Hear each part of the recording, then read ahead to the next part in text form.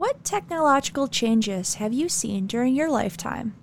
By the time Edwin A. O'Neill died in 1954 in his 90s, he had watched Birmingham go from a village with a few hundred residents and a dozen or so businesses to a thriving city with a vibrant retail scene of over 300 retailers. A skilled leather worker, Edwin started his business in the 1880s by making horse harnesses, but evolving technology and changes in the ways people chose to get around pushed him first into the bicycle repair business and then later into the newly developed automotive accessories business. This is Birmingham Uncovered, a podcast by the Birmingham Museum where we are exploring the diverse and compelling lives that built Birmingham, Michigan into the community that it is today. First, some background on Birmingham. We are a city of approximately 20,000 people over 4.73 square miles, approximately halfway between Detroit and Pontiac in Oakland County. This area was occupied by members of the Three Fires Confederacy of Indigenous People before white settlement in the area started in the late 18-teens. Birmingham became a city in 1933 and today is known as a prosperous and multifaceted community with a thriving cultural scene. This is the first in a four-part series where we are exploring the evolution of Birmingham's retail environment in partnership with the Birmingham Shopping District. This episode, we are going back to the 1880s with E.A. O'Neill's Harness Shop and looking at not just the retail landscape of the village at the time, but also how people chose to get around. Edwin A. O'Neill was born in Ontario, Canada in 1862 and was the oldest child born to James and Sevilla Thompson O'Neill. We don't know too much about his early life, but in 1885, when he was 25, he immigrated to the United States and settled in Birmingham, a small but busy village surrounded by farms. Like a lot of folks that we've covered already, we don't know exactly why he came to Birmingham, but we do have some ideas. Remember when we talked about the Great Depression before the Great Depression in the 1870s in the episode on Robert Updike? This was part of a global recession that propelled many Canadians into the United States, particularly into border states like Michigan, Minnesota, and the Great Plains. Ontario, at this stage of its history, was still primarily a rural province, and if you wanted greater economic opportunities, you moved to a more industrialized or commercial area, just like today. It is estimated that between 1860 and 1930, 2 million Canadians immigrated to the United States, with the greatest flow happening in the 1880s. Another reason could have been a bit more personal. In general, when given the choice, people would choose to locate around people who shared the same values and cultural background. Edwin's father, James, had been an immigrant from Ireland, and Birmingham, in the mid to late 1800s, had several families who had recently immigrated or were only a generation or two removed from Ireland. The mid-19th century saw a huge immigration of the Irish from Ireland due to famine and political instability, with many choosing to go to the United States and Canada. Perhaps Edwin chose Birmingham because he could hear familiar accents or smell familiar dishes, and maybe it felt like home. A third reason, that we've covered on previous episodes, was Birmingham's location and economy. Located midway between the industrial and commercial centers of Detroit and Pontiac along the Saginaw Turnpike, today Woodward Avenue, and it was connected to both and the neighboring areas by a railroad. Birmingham had become the downtown for other rural areas and townships like Troy, Bloomfield, Southfield, and others. Primarily farmers from those areas came to Birmingham to buy, sell, or ship their goods by train, and their families came to Birmingham to shop, go to school, or visit friends and family. And even if a person utilized the railroad to ship or receive goods, the primary way for folks to travel shorter distances or to get from their farm or house to the railroads was via horsepower. Edwin brought an important and in-demand trade to Birmingham. He was a skilled leather worker and opened up a business selling leather harnesses for horses. Just like today, where every town has at least one mechanic, in the 1800s and early 1900s, you had a harness maker. Horses, like people, come in all shapes and sizes, and harnesses must be custom fit to ensure that the horse can perform at its best. An improperly fitted noseband on the bridle, for instance, can rub the horse's flesh raw, and aside from being extremely painful for the animal, can open it up to infection and even death in an age before antibiotics. A collar, fitted around the horse's shoulders to allow the horse to push rather than pull loads, can cause a horse to go lame very quickly if it doesn't fit properly. And just like today, if your car breaks down and you can't get to work, you end up losing money. If your horse went lame in the 1880s, you lost money and might possibly have to go through the expense of buying a new one. Having a good harness maker, like a good mechanic, was essential. Some ads for horses at this time include their specially fitted harness or collar for horses that were used for pulling a carriage, wagon, or plow, and or their bridle and saddle if they were a horse meant for riding. In the case of Edwin O'Neill, he primarily specialized in leather harnesses for horses pulling plows, wagons, and carriages, and that can tell us a lot about what the Birmingham horses were being used for. In particular, O'Neill's $15 harness was noted as being, quote, tough to beat. $15 in 1885 is equivalent to about $500 today. And even today, $500 is tough to beat when it comes to decent horse harnesses. Or really anything remotely connected to horses, for that matter. Horses, like all animals, can act unpredictably. Added to that, they are prey animals who are always on alert for threats. A horse spooking and running away from you in a field can be annoying when you are trying to catch them. But a horse spooking in an enclosed space can be dangerous and destructive. O'Neill would sometimes bring a customer's horse into his shop for the measuring and fitting processes, and there was at least one time where a horse got spooked and caused some damage in his shop. The shop was originally located in a freestanding one-story frame building. Between 1900 and 1905, O'Neill's business was changing, and so was his place of business. He built a brick building located at 108 South Old Woodward that still bears his name. So let's take a moment to talk about the changing economy of Birmingham at the time. What was the commercial landscape in what we now think of as downtown Birmingham? Today, downtown sprawls along Old Woodward for about 6 blocks, but in the late 1800s, it was still mostly centered around Old Woodward and Maple. And here, we need to clarify the different Woodwards in Birmingham. And yes, I know the constant distinction between Old Woodward and Woodward is annoying. It's annoying for me too. In the 1930s, the state wanted to widen Woodward to deal with increased automobile traffic on the roads, and the families and businesses located along Woodward resisted because they had already widened it once in the 1920s, and that had led to a lot of folks having to move or tear down and rebuild homes and businesses. So, the state's solution was to bypass downtown Birmingham. This bypass was called Hunter Boulevard to distinguish it from the unexpanded Woodward Avenue that went through downtown. This was probably confusing for everyone that lived outside of Birmingham, and probably for a lot of residents too. So in the 1980s, Hunter Boulevard became Woodward Avenue, and Woodward was renamed Old Woodward. It's a whole mess, and I don't blame anyone for getting confused by it. I'm confused, and Edwin O'Neill was probably also confused by it. But the too long didn't read version is that the Woodward that Edwin O'Neill knew in his business days is what we today call Old Woodward. Okay, but back to business. The 1875 Michigan State Gazetteer lists the following businesses in Birmingham, which at the time had between 700 and 800 residents.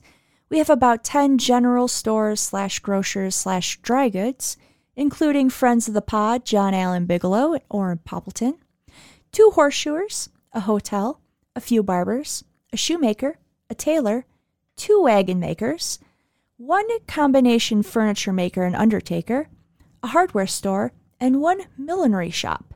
One of the few businesses that women dominated, and this one was owned by Mrs. L.T. Furman. In this listing, there was only one other harness maker, so there was definitely a market for O'Neill when he came to Birmingham a few years later. By 1897's Gazetteer, Birmingham has a population of 1,000, and the number of businesses has swelled with the population to over 60. Two of those businesses were owned by Edwin's in-laws. In 1891, Edwin had married Ava Blakesley. The Blakesley name was well known around Birmingham, as Ava's father, George, owned a general store, and later her brother, Frank, had a hardware store. Anne, George, and Frank streets in the southern area of Birmingham were named for Ava's mother, father, and brother, respectively. The Blakesley name is one that comes up often in our research here at the museum, because they are one of those families that married into every other Birmingham family. I don't think any Blakesley has looked outside of Birmingham for a marriage partner. Ever. Also, why don't we have combination furniture makers and undertakers anymore? That could be a fun HBO drama or even a sitcom. Ooh, maybe even a cute little Halloween Hallmark movie. In an 1896 photo showing the O'Neill harness shop, we get a glimpse at how not only O'Neill's business was evolving, but also American society. The photo shows four men in leather aprons standing in an open doorway under a sign reading E. O'Neill, harness maker, and surrounded by horse collars.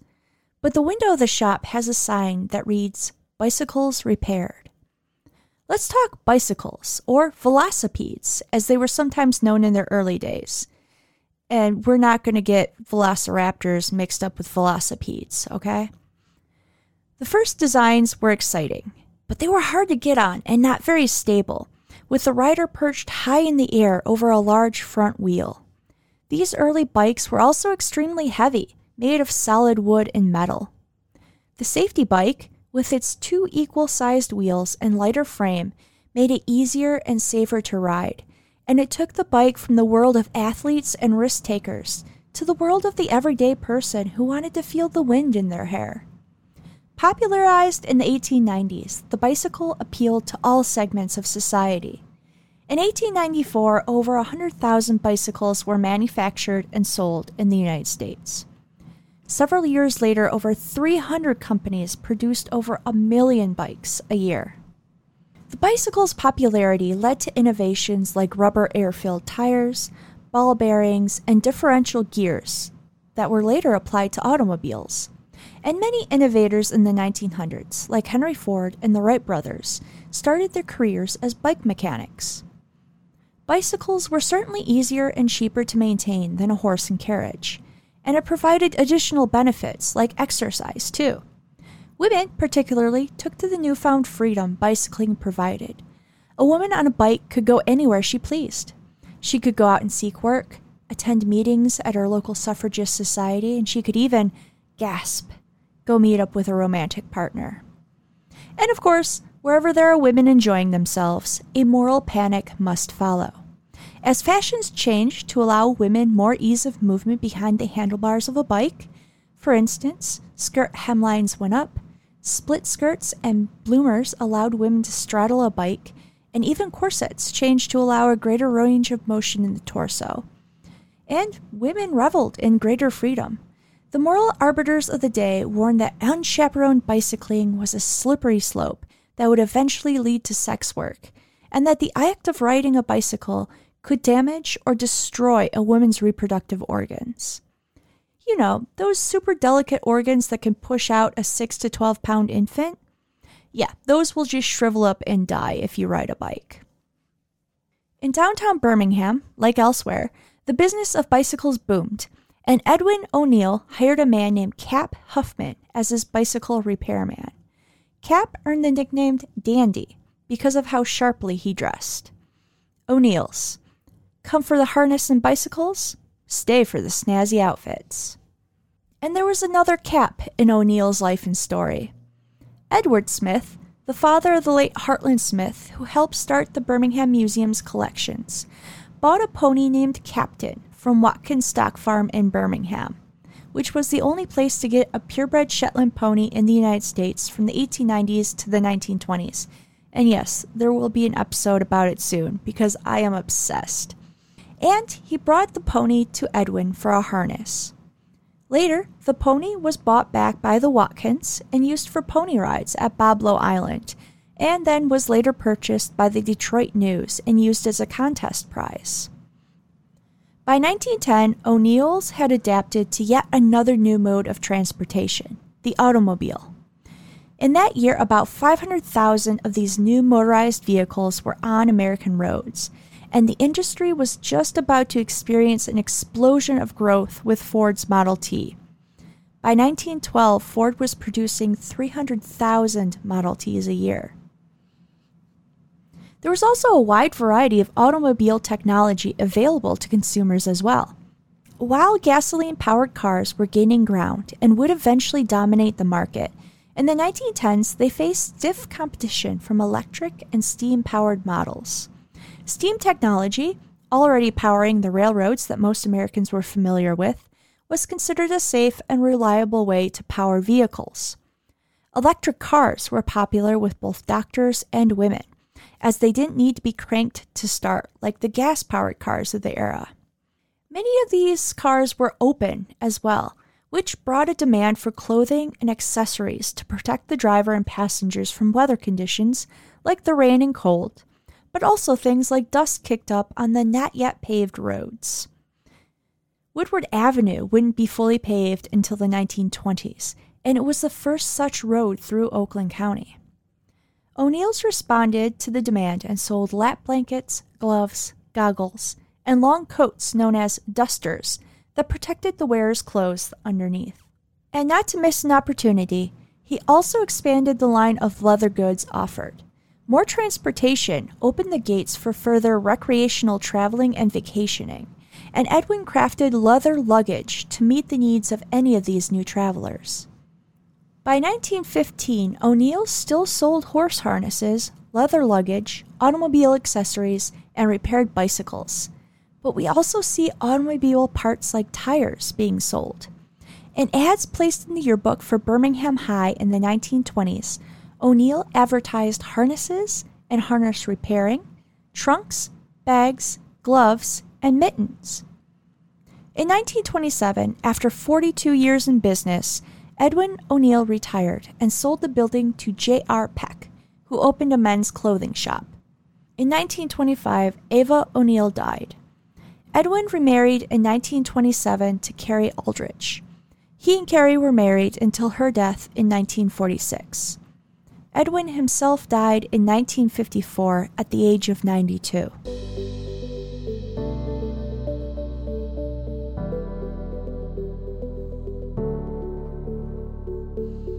The life and business of Edwin A. O'Neill gives us a fascinating glimpse into just how much life was changing for the ordinary American.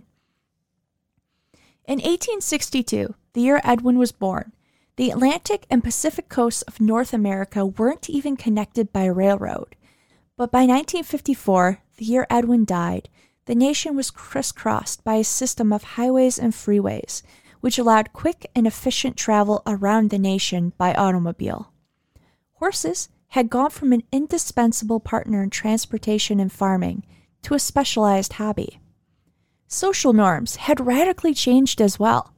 For example, trousers were acceptable women's wear in many situations, and very few would blink an eye at a woman riding a bicycle alone or being behind the wheel of a car. O'Neill saw firsthand the expanding of downtown Birmingham and its shift from commerce that provided agricultural supplies and basic necessities for residents and those in the surrounding areas, to a more upscale and luxury retail and commercial market. We'll talk in our next 2 episodes about the start and evolution of the department store in Birmingham, but Edwin and Ava probably shopped in the very first one, Levinson's. That store started out selling practical, everyday items and ended up with, along with practical goods, items like leather bags, candy, and fur coats. The Birmingham Edwin O'Neill came to in 1885 was vastly different from the one he departed in 1954. 1885's Birmingham was a small village of less than 900 residents. Birmingham in 1954 was a city of many thousands, and, as we'll see in the rest of the series, it had a nationally renowned commercial district. The following info comes from a business mix analysis report created by the Birmingham Shopping District and can be accessed on their website, allinbirmingham.com. The Birmingham Shopping District, or BSD, was founded in the 1990s, and its mission is to, quote, to plan, promote, and support a vibrant downtown Birmingham experience for the community and visitors by engaging and leading a convergence of thriving businesses, property owners, and residents, end quote. As of October 2023, O'Neill's building still stands at 108 South Old Woodward. And just like when Edwin O'Neill first opened his business in 1885, the majority of businesses in Birmingham's shopping district are local businesses, as opposed to national chains. 71% local and 29% national. It's one of the many things that makes Birmingham's shopping district distinct from other cities nationwide, and something that residents of Birmingham want to preserve. The breakdown of businesses is, of course, different from when O'Neill first opened his business in 1885. Today, only 6% of businesses fall into the drugstores, florists, and grocery category, and the biggest category of retailers in 2023 fall into the various apparel categories.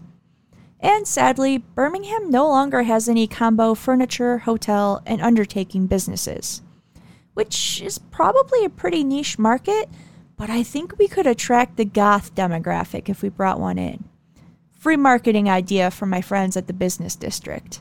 Today, Birmingham shopping leans away from the everyday essentials that folks came into the village to buy in 1885 and lean more towards the, as the BSD notes in their report, quote, higher-end, sophisticated, and experiential retailers, end quote, with at least 50% of the retailers in the BSD having a luxury price point.